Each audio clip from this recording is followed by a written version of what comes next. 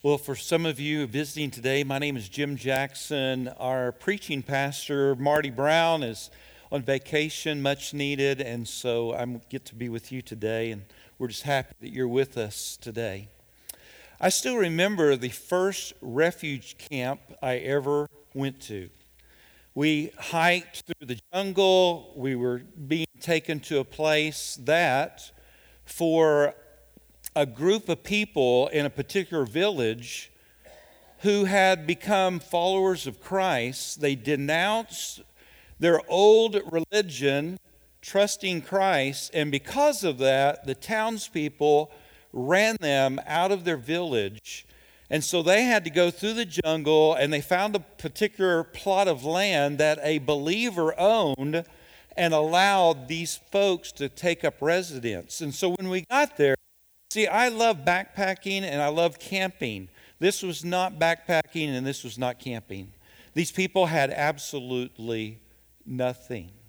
In fact, if you've never seen, you ought to sometime, maybe even this afternoon, Google refugee camp and see what millions of people around the world live in.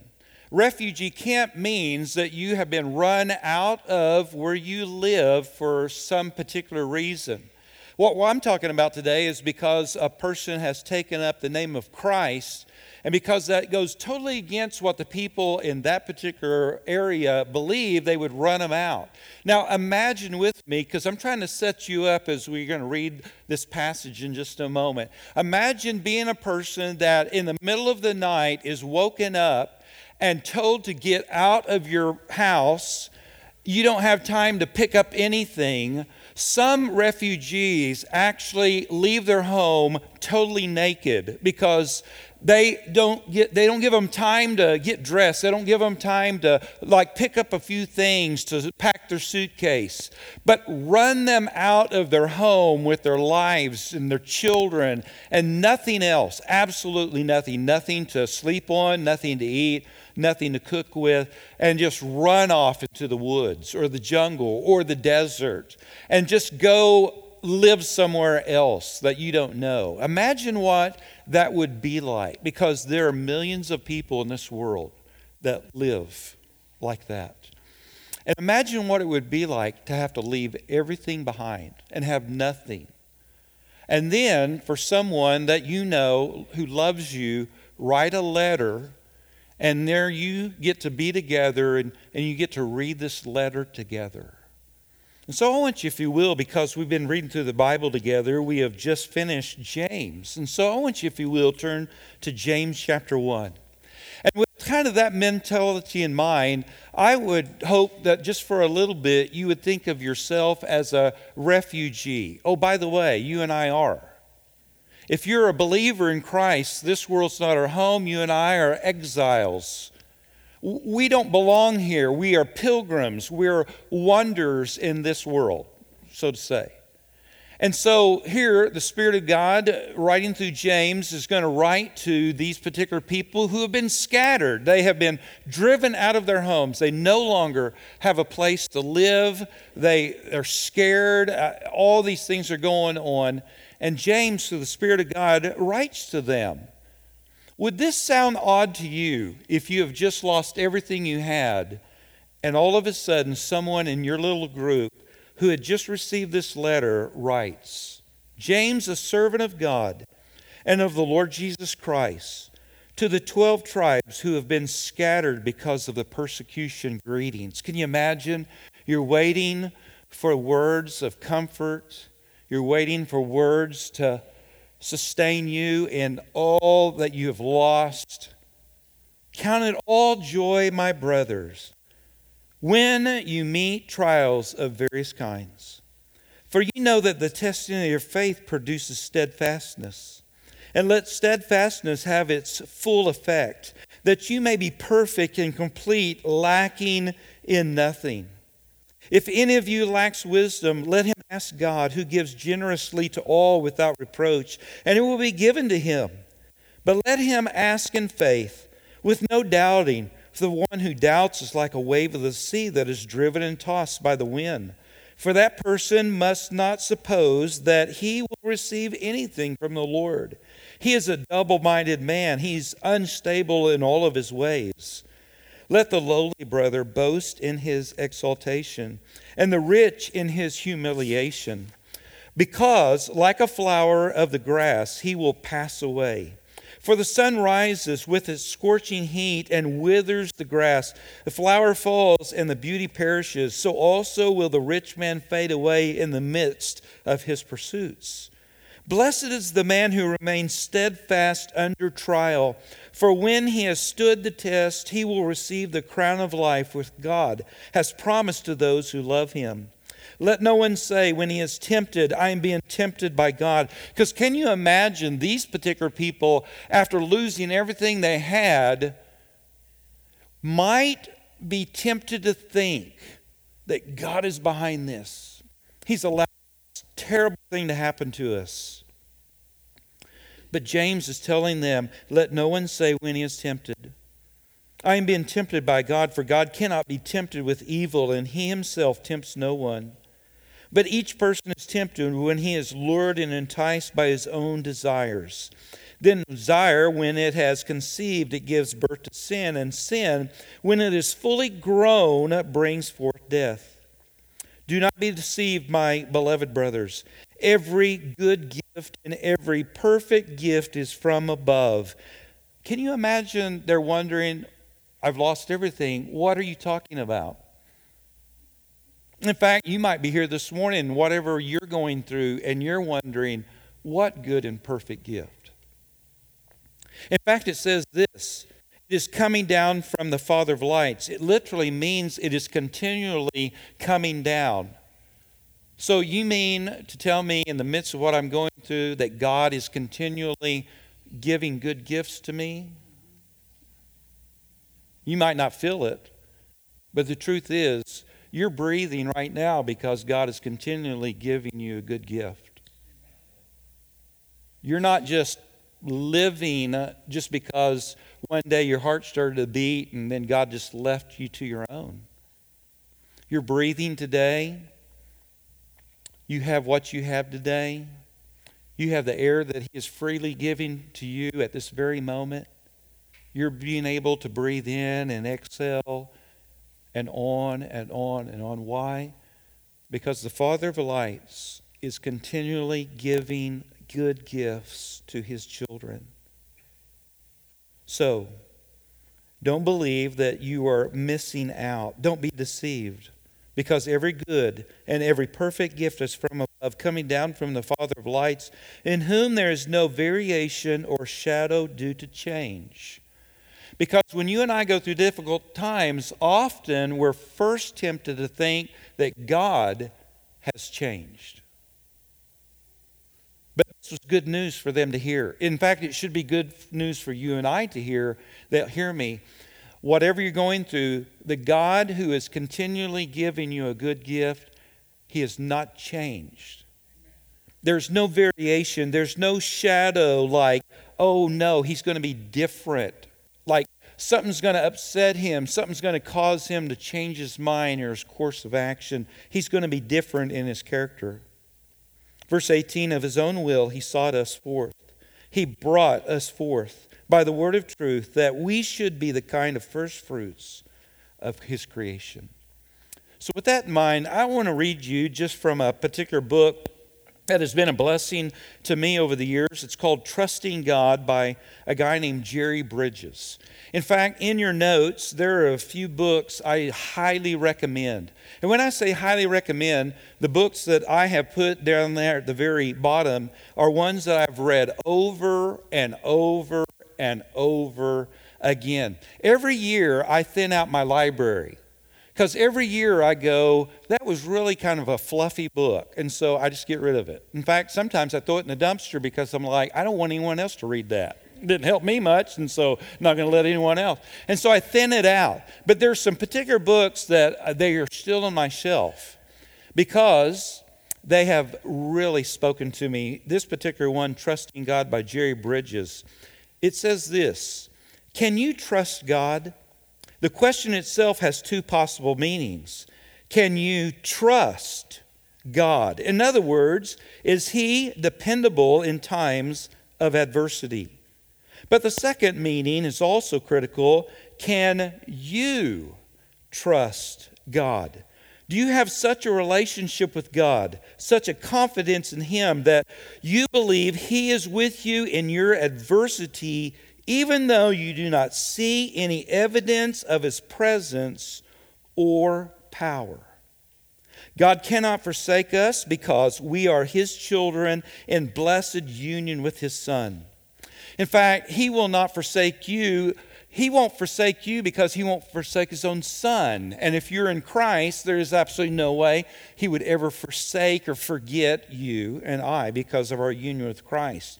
We cannot be cut off from his sight, but we can be cut off from the assurance of his love when we allow doubt and unbelief to gain a foothold in our hearts. So what I want to just talk to you and I about today, and you hear what I said, you and I. Me as well. Me as well. Have you ever let a foothold of doubt about who God is and what God is capable of in your life? As a follower of Christ, if that has ever happened, if it is happening right now, it is the most miserable place you can be in as a follower of Christ. To have a doubt of who God is. Because here's the deal. Whenever difficult times, trials come, you and I have to be really, really careful. And I hope you hear this. You and I have to be very careful when difficult times come because it can quickly become a temptation to start doubting God. You know what I'm talking about? Like you're going through a difficult time, but that difficult time can become a temptation to what? Doubt God. That just does what? Adds grief to your grief. And so what do you do about that? Like, how do you overcome the temptation to doubt who God is in the middle of difficult situations? Because the temptation is to doubt God and then to rationalize, to like fix it on your own. Have you ever tried to fix something on your own that like only God could fix that? Have you ever done that? Can anyone with a show of your hand say, that worked out well for me? Because if so, please come forward. We want to interview you. Because you know this. You know that in your own wisdom, own abilities, there are particular things that you will never be able to fix. But yet you get the temptation to rationalize that, yeah, I could probably do this and fix that. You know, all through the Bible, you can see those examples. Here's just one, right? God comes to Abraham and says, what? Y'all's going to have a kid. Well, let's see. I don't think that's a possibility because of certain things. If you know the story, you know what I'm talking about. And so what happens? They try to fulfill God's promise in their own way. And if you know history and you know what's going on in the world, that did not work out well, did it? In fact, to this day, it's not working out well because they try to fulfill God's promise in their own power, their own wisdom, and it did not work out. It absolutely didn't work out. And so what do you do? What do you do there? Do you ever remember studying Greek mythology? If you have, you know what I'm talking about because you heard about all these Greek gods, but they were all what? They were just wonky, right? They were like goofy, like they got tempted. They would try to tempt you as a human. They would throw fits. They would do all this stuff. And isn't it interesting where that came from? It came from what? Human beings' own mindset of thinking that the gods are like humans. In fact, I want you to keep your hand there in James, but you're going to turn in your Bible a little bit. So take a hard left. Go to Psalm, if you will, 50. Psalm 50, verse 21. While you're turning there, here's the gist of this psalm. People, they are doing some things they should not be doing. They are coming against other people. They are slanderers. They're gossips. They're doing all these things. But you find in Psalm 50, verse 21,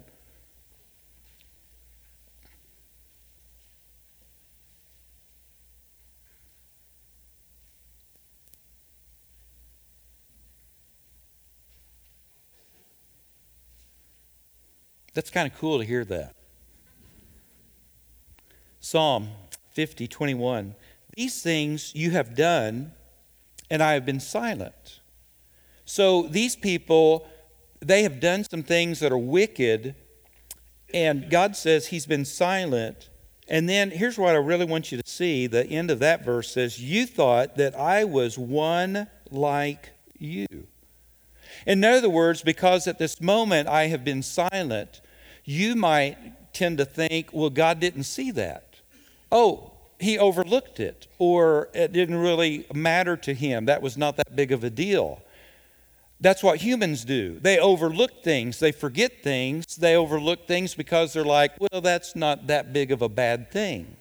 And God is saying, you thought I was altogether like you. And oftentimes, if we don't watch out, we're tempted to think God's like us. We forget things. We overlook things. We neglect things. And sometimes we pass that on to God. That is a bad thing. And so Scripture helps you and I to understand that God is nothing like you and I.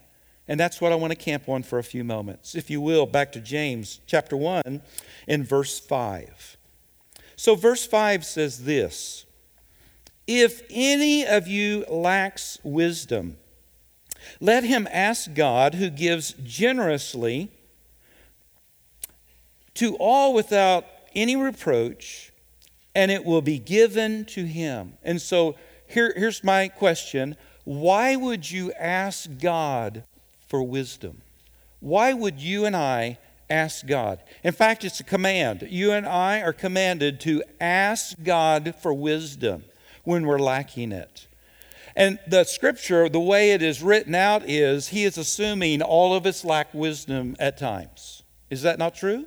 We all lack wisdom. And in difficult situations, it's like, I'm lacking wisdom for what's going on.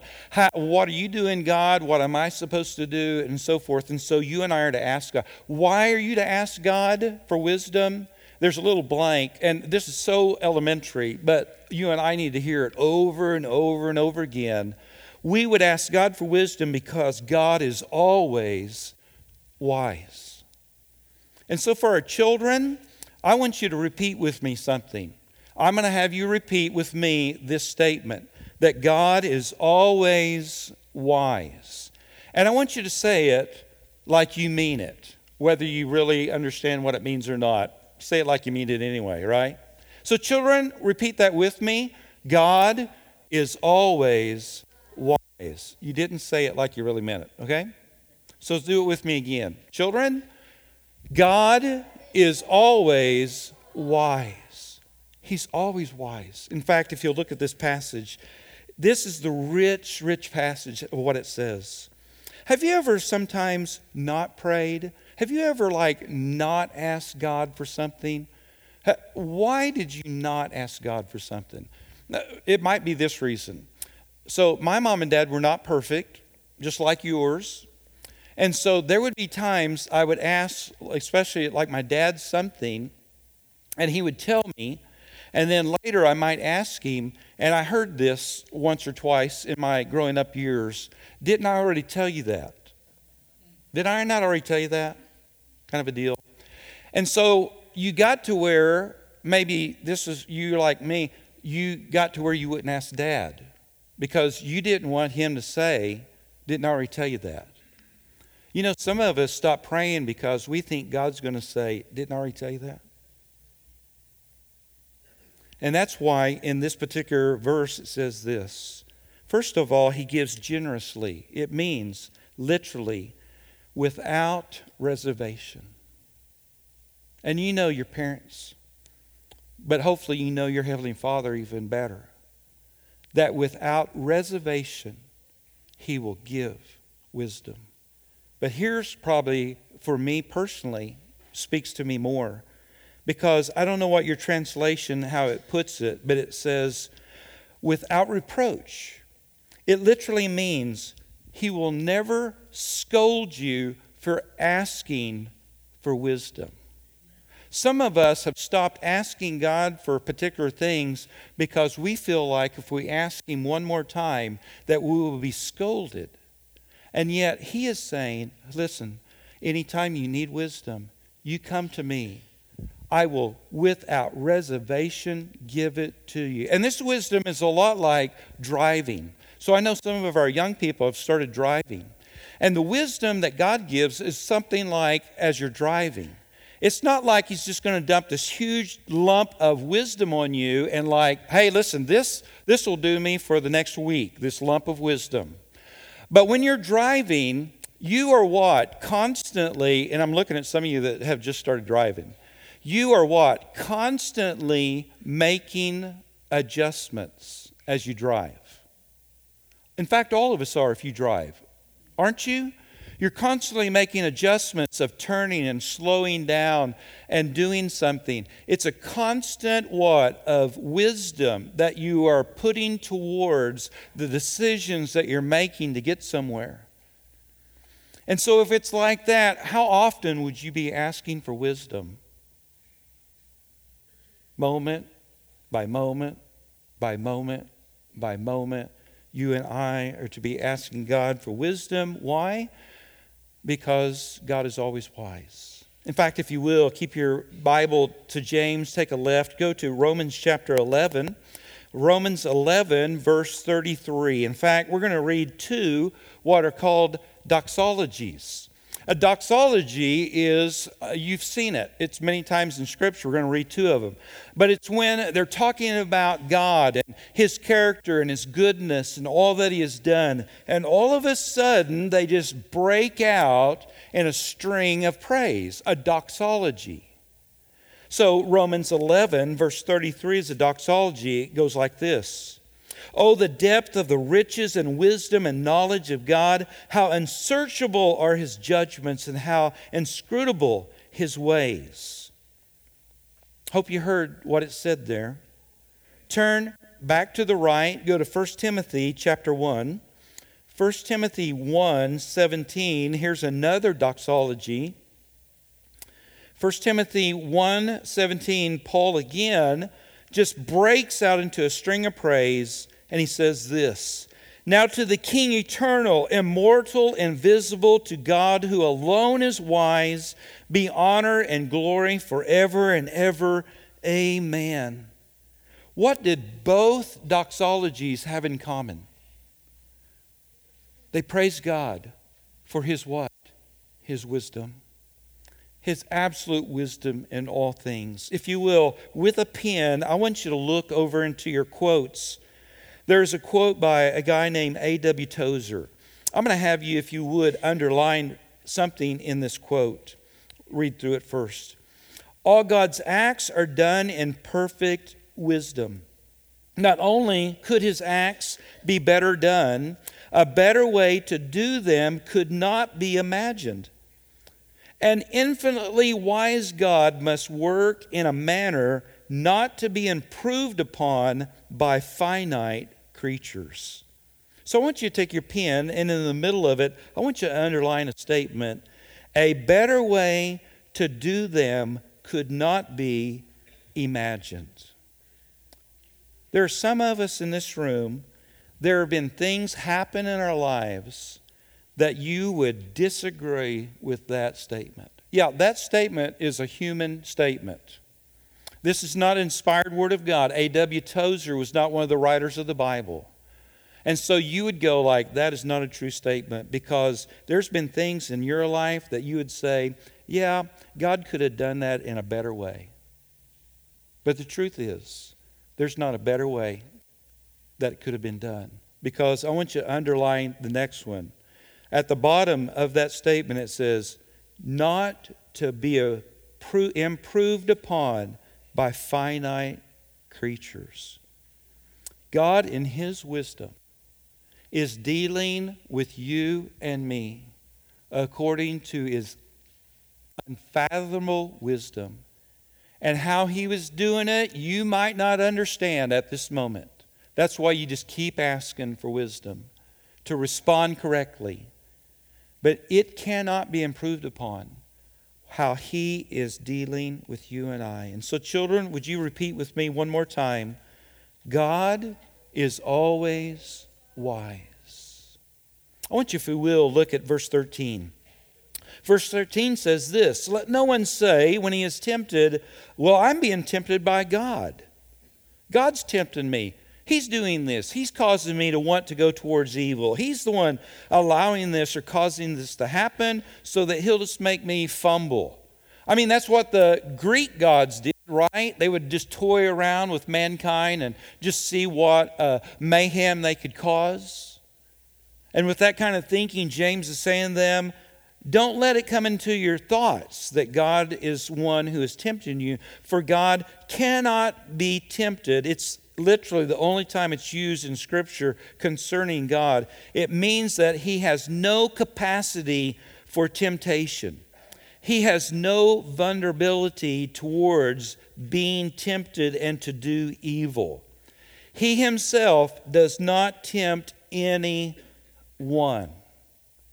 God is not the author of tempting you towards doubt, towards evil.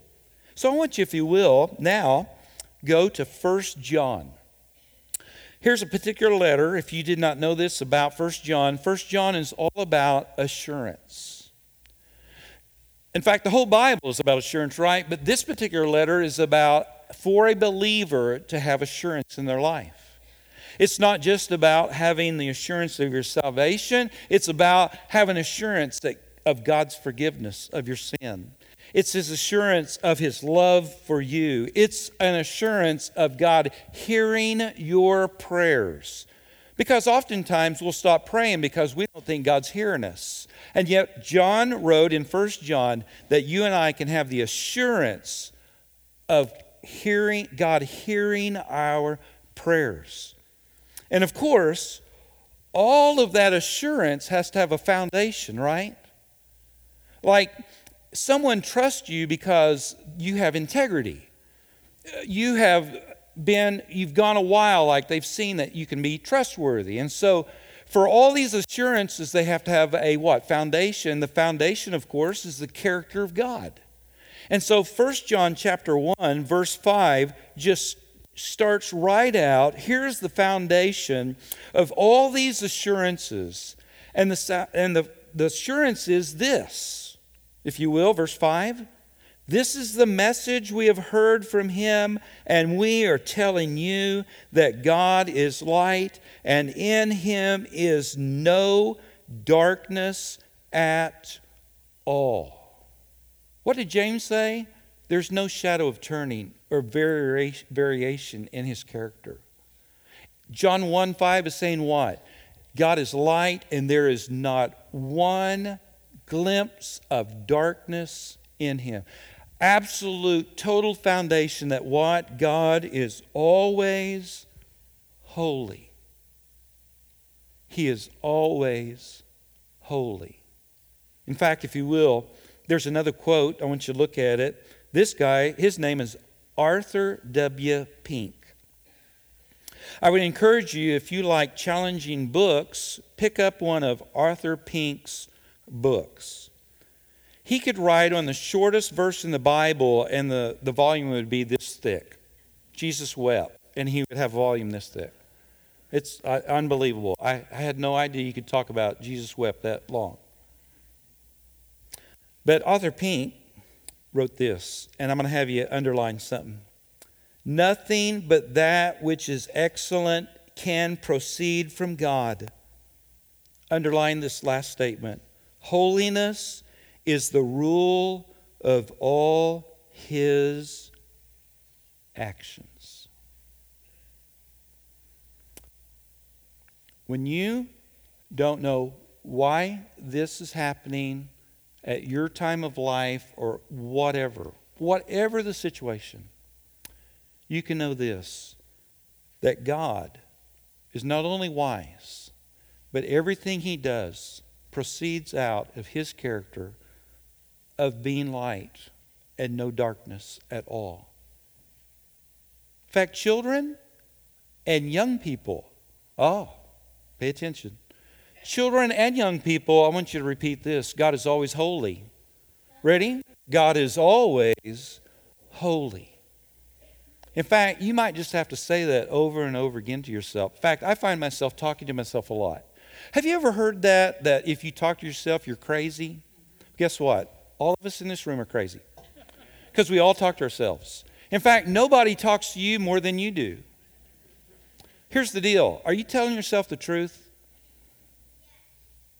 Good on you. Come on up here. You're preaching the rest of this. Because here's the deal. A lot of times we don't. We'll repeat over and over something that is absolutely a lie. And we begin to believe it. Psalm 42. The psalmist is talking to himself. And he says, "Oh, my soul." He's not just saying, "Oh, my soul." He's talking to himself. Hope in God. There might be, and I do this often, I just repeat these things to myself because I need to hear it again, that God is always wise. God is always holy. Number 3, one might think or be tempted to think in a difficult time, God is holding back something that you need or something good. In fact, look at verse 17. Because there are times I know you have too, read this verse and thought, I'm not for sure if I agree with that. Verse 17. Every good gift and every perfect gift is from above, coming down from the Father of lights, with whom there is no variation or shadow due to change. And I have said, and you might have said, will today, this week, this month, this season of my life, there's been nothing good from God come to me. I mean, we might never say that out loud, but there are times I have, and maybe you have thought, I don't know. If we sang Count Your Blessings one by one, I don't know if I could write anything down.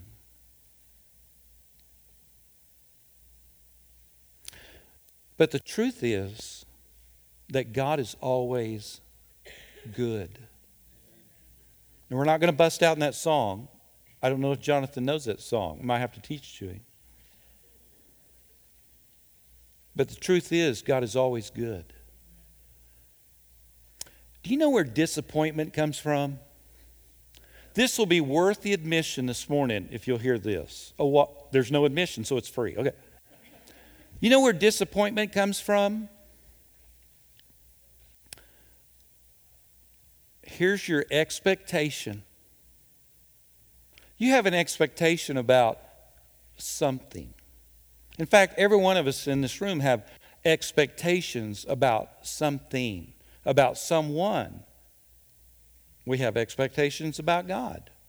Some of them are unreal. That's why God gave us His Word, so that we would not have unreal expectations. But expectations get real high, but here's reality. So you know what disappointment is? It's the distance between the two. The higher your expectation, and maybe I ought to say it this way, the higher your unbiblical expectation or your unwarranted expectation from reality. Here's the thing why God gave us His Scriptures. When you and I read Scripture, just think about James, what he's already said, and then think about the letter of 1 Peter. That's called reality. Life in this world, the reality is what? It can be hard. People dying every day. There's sickness. Because of sin, there is tragedy every day. The reality is, this is not what? Heaven. This is earth. In reality. And oftentimes, we'll have an expectation hey, God hasn't been good. And so we have this expectation God hasn't been good. And here's the reality. And our disappointment with God is this or way beyond. Because we had an expectation. The thing is, oftentimes, for me personally, I have realized my definition of good is not necessarily God's definition of good. I think about you growing up with your parents. Didn't y'all have different definitions? In fact, some of you kids can start amening if you want. Like you have this thing that you think about your parents, but it is totally the wrong definition of what your parents consider is good. In fact, you parents, there have been times that you have held back, or you've delayed a little longer, or you've given something totally different to your children. Yeah. And yet you would say that was good. For those of us that are children, which that means what? Every one of us. There have been times, not only our earthly parents, but our Heavenly Father, that we have thought He has withheld or delayed or given us something totally different that we weren't asking for, and we didn't see it as good, maybe at the time. You didn't see it good at the time. And so your definition is wrong. In fact, last week I told you about a missionary. His name was John Patton. He went to a particular set of islands right off of Australia, between Australia and New Zealand. And these particular islands were inhabited by cannibals. And he and his wife went there, and they suffered for 41 years in dire tragedy all the time. Attacks were on them all the time. The hut they lived in was burned down several times throughout those years.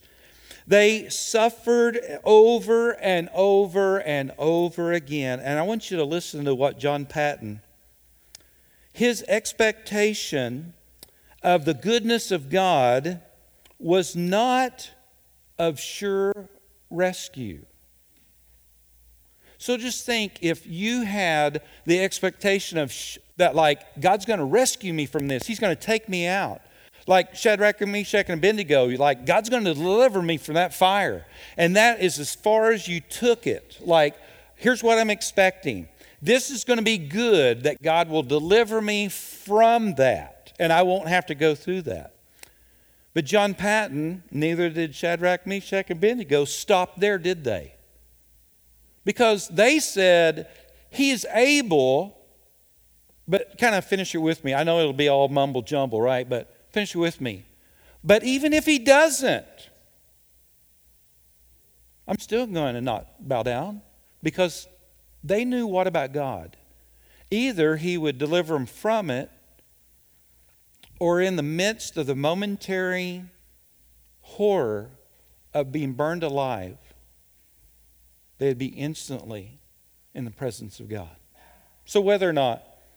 So John Patton would say this in his journal. He says, I considered in my prayers of the goodness of God and the peace of God not a sure escape, but the peace that God is good, wise, and powerful, and will do all things well.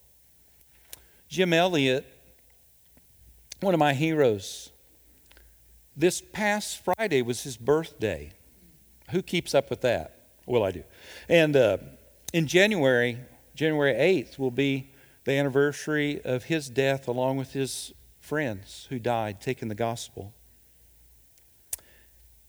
They knew well they could die. In fact, they actually had firearms with them. And someone asked them before they went, are you going to use those firearms if, like, the natives attack you? Oh, no, we're just doing this for our food. We will never use them to rescue ourselves from that. Because in their mind, the goodness of God was not to be rescued from it, but in the midst of it, God would be good. In fact, if you will, look at this last quote, and we'll move forward. The goodness of God is lightly esteemed because it is exercised towards us in the common course of events. It is not felt because we daily experience it. In other words, for a lot of us, we take the goodness of God for granted and we don't consider it good. So I just want to give you an exercise to do. All right, here's an exercise for, if you've taken the goodness of God for granted, don't eat lunch after we're done today. Just don't eat it. Fast. In fact, fast lunch, fast dinner. If you're still taking the goodness of God for granted, fast the rest of this week. Don't eat. If you take the goodness of God for granted, just fast something. Just go without it for a little bit and realize, wow, that's really a good thing. I think I've really taken that for granted. Just do without it for a little bit to remind yourself that God is absolutely always good. In fact, I want you, if we will, take a hard left again and go to Psalm 84:11. Psalm 84:11 has been said, it's kind of like the psalmist was writing James chapter 1 because it kind of sounds the same. Psalm 84:11. For the Lord God is a sun and shield. The Lord gives grace and glory. No good thing does he withhold from those who walk uprightly. In other words, what? God is always good. In fact, not only children, but our young people, but how about all the children in this room, which includes every person? Would you say with me, God is always good. God is always good. In fact, you might have to say that when everything about you screams out, no way. God is always good. Here's my last. If you will, look at verse 18. We could camp on this one forever. But verse 18. Of his own will he brought us forth by the word of truth, that we should be the kind of first fruits of his creatures. Another way to put it, in like the New American Standard, you might be reading from it, it will say this: in the exercise of his will. In other words, he didn't ask anyone. He didn't ask anyone's advice. He chooses because he is all wise. Everything he does is out of a holy character. Everything he does is good. God is always sovereign in everything that he does. In fact, I want you, if you will, this will be the last verse I'll have you turn to, but turn to 1 Timothy 6. In fact, you see another doxology in the midst of this. So as Paul is writing to Timothy, he's been telling him some incredible truths. And as he's ending out chapter 6, and starting in verse 13, it says, I charge you in the presence of God, who gives life to all things, and of Christ Jesus, who in his testimony before Pontius Pilate made a good confession, to keep the commandment unstained and free from reproach until the appearing of our Lord Jesus Christ, which he will display at the proper time. He who is the blessed and only sovereign, the King of kings, the Lord of lords, who alone has immortality, who dwells in unapproachable light, whom no one has ever seen, or can see. To him be honor and eternal dominion. Amen. Look over, if you will, at the quotes. I finish with these. These particular last quotes are from the book Trusting God, and just follow along. I want to have you underline a few things.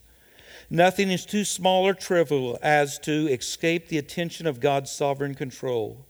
Nothing is so great as to be beyond his power to control it. But to believe in a sovereignty of God when we do not see his direct interventions, when God is, so to speak, working entirely behind the scenes through ordinary circumstances and ordinary actions of people, is even more important, because that is the way God usually works. It's not usually the parting of the Red Sea. Have any of y'all saw that lately? But in everyday life, the sovereignty of God is at work. An infinite mind simply cannot comprehend a finite mind simply cannot comprehend an infinite being beyond what He has expressly revealed to us in Scripture. Because of this, some things about God will forever remain a mystery to us. The relationship of the sovereign will of God to the freedom and moral responsibility of people is one of those mysteries. But with the goodness of God to desire our highest welfare, and the wisdom of God to plan it, and the sovereignty of God to achieve it, I would encourage you to underline this. What do you lack? Why would we ever question? In our trusting God, there is more at stake than experiencing peace in the midst of difficulties or even deliverance from them. Underline this and we'll be done. The honor of God should be our chief concern. So when you and I are saying not only to ourselves but saying back to God that God, you're always wise, you're always holy, you're always good, you're always sovereign in all things that you do, you are not just reminding yourself of your great God. You know what you're doing? You're giving honor to Him. When you and I live and believe in a way that we're trusting in the midst of whatever we're going through, that God, you're wise. God, you are holy in the midst of this. I believe it even though my body or my mind or emotions are screaming that you are not good, that you are good. And to top it all off, you're sovereign in everything you do. Father, I would pray for my brothers and sisters. I'd pray that all of us in this room are listening in whatever area of life, circumstance we find ourselves. Some of us might find it difficult to proclaim this with all of our heart, that you're wise. But I pray that you would do a work in each of us to where our lives would reflect, even though whatever is happening, that our God is always wise. He's always holy, always good, always sovereign. I would pray for the person today that has never surrendered to you. I pray they'd realize today this is the goodness of God. And the goodness of God leads to repent, to turn from their ways. Maybe trying to fulfill their own life in their own way, or trusting in something else other than Jesus Christ. I pray today they would realize that it is God alone, the God of the Bible, the God whose Son is Jesus Christ, who died on the cross, that He is absolutely good. They can trust that God. And that He is holy and wise and sovereign. I pray today that you would grant repentance to those who need it today. And ultimately, may our hearts give praise to you for who you are, even if we're not feeling it or experiencing it at the moment. May our lives give honor and praise to you for your unchanging character, our foundation of our lives. I pray this in your powerful name.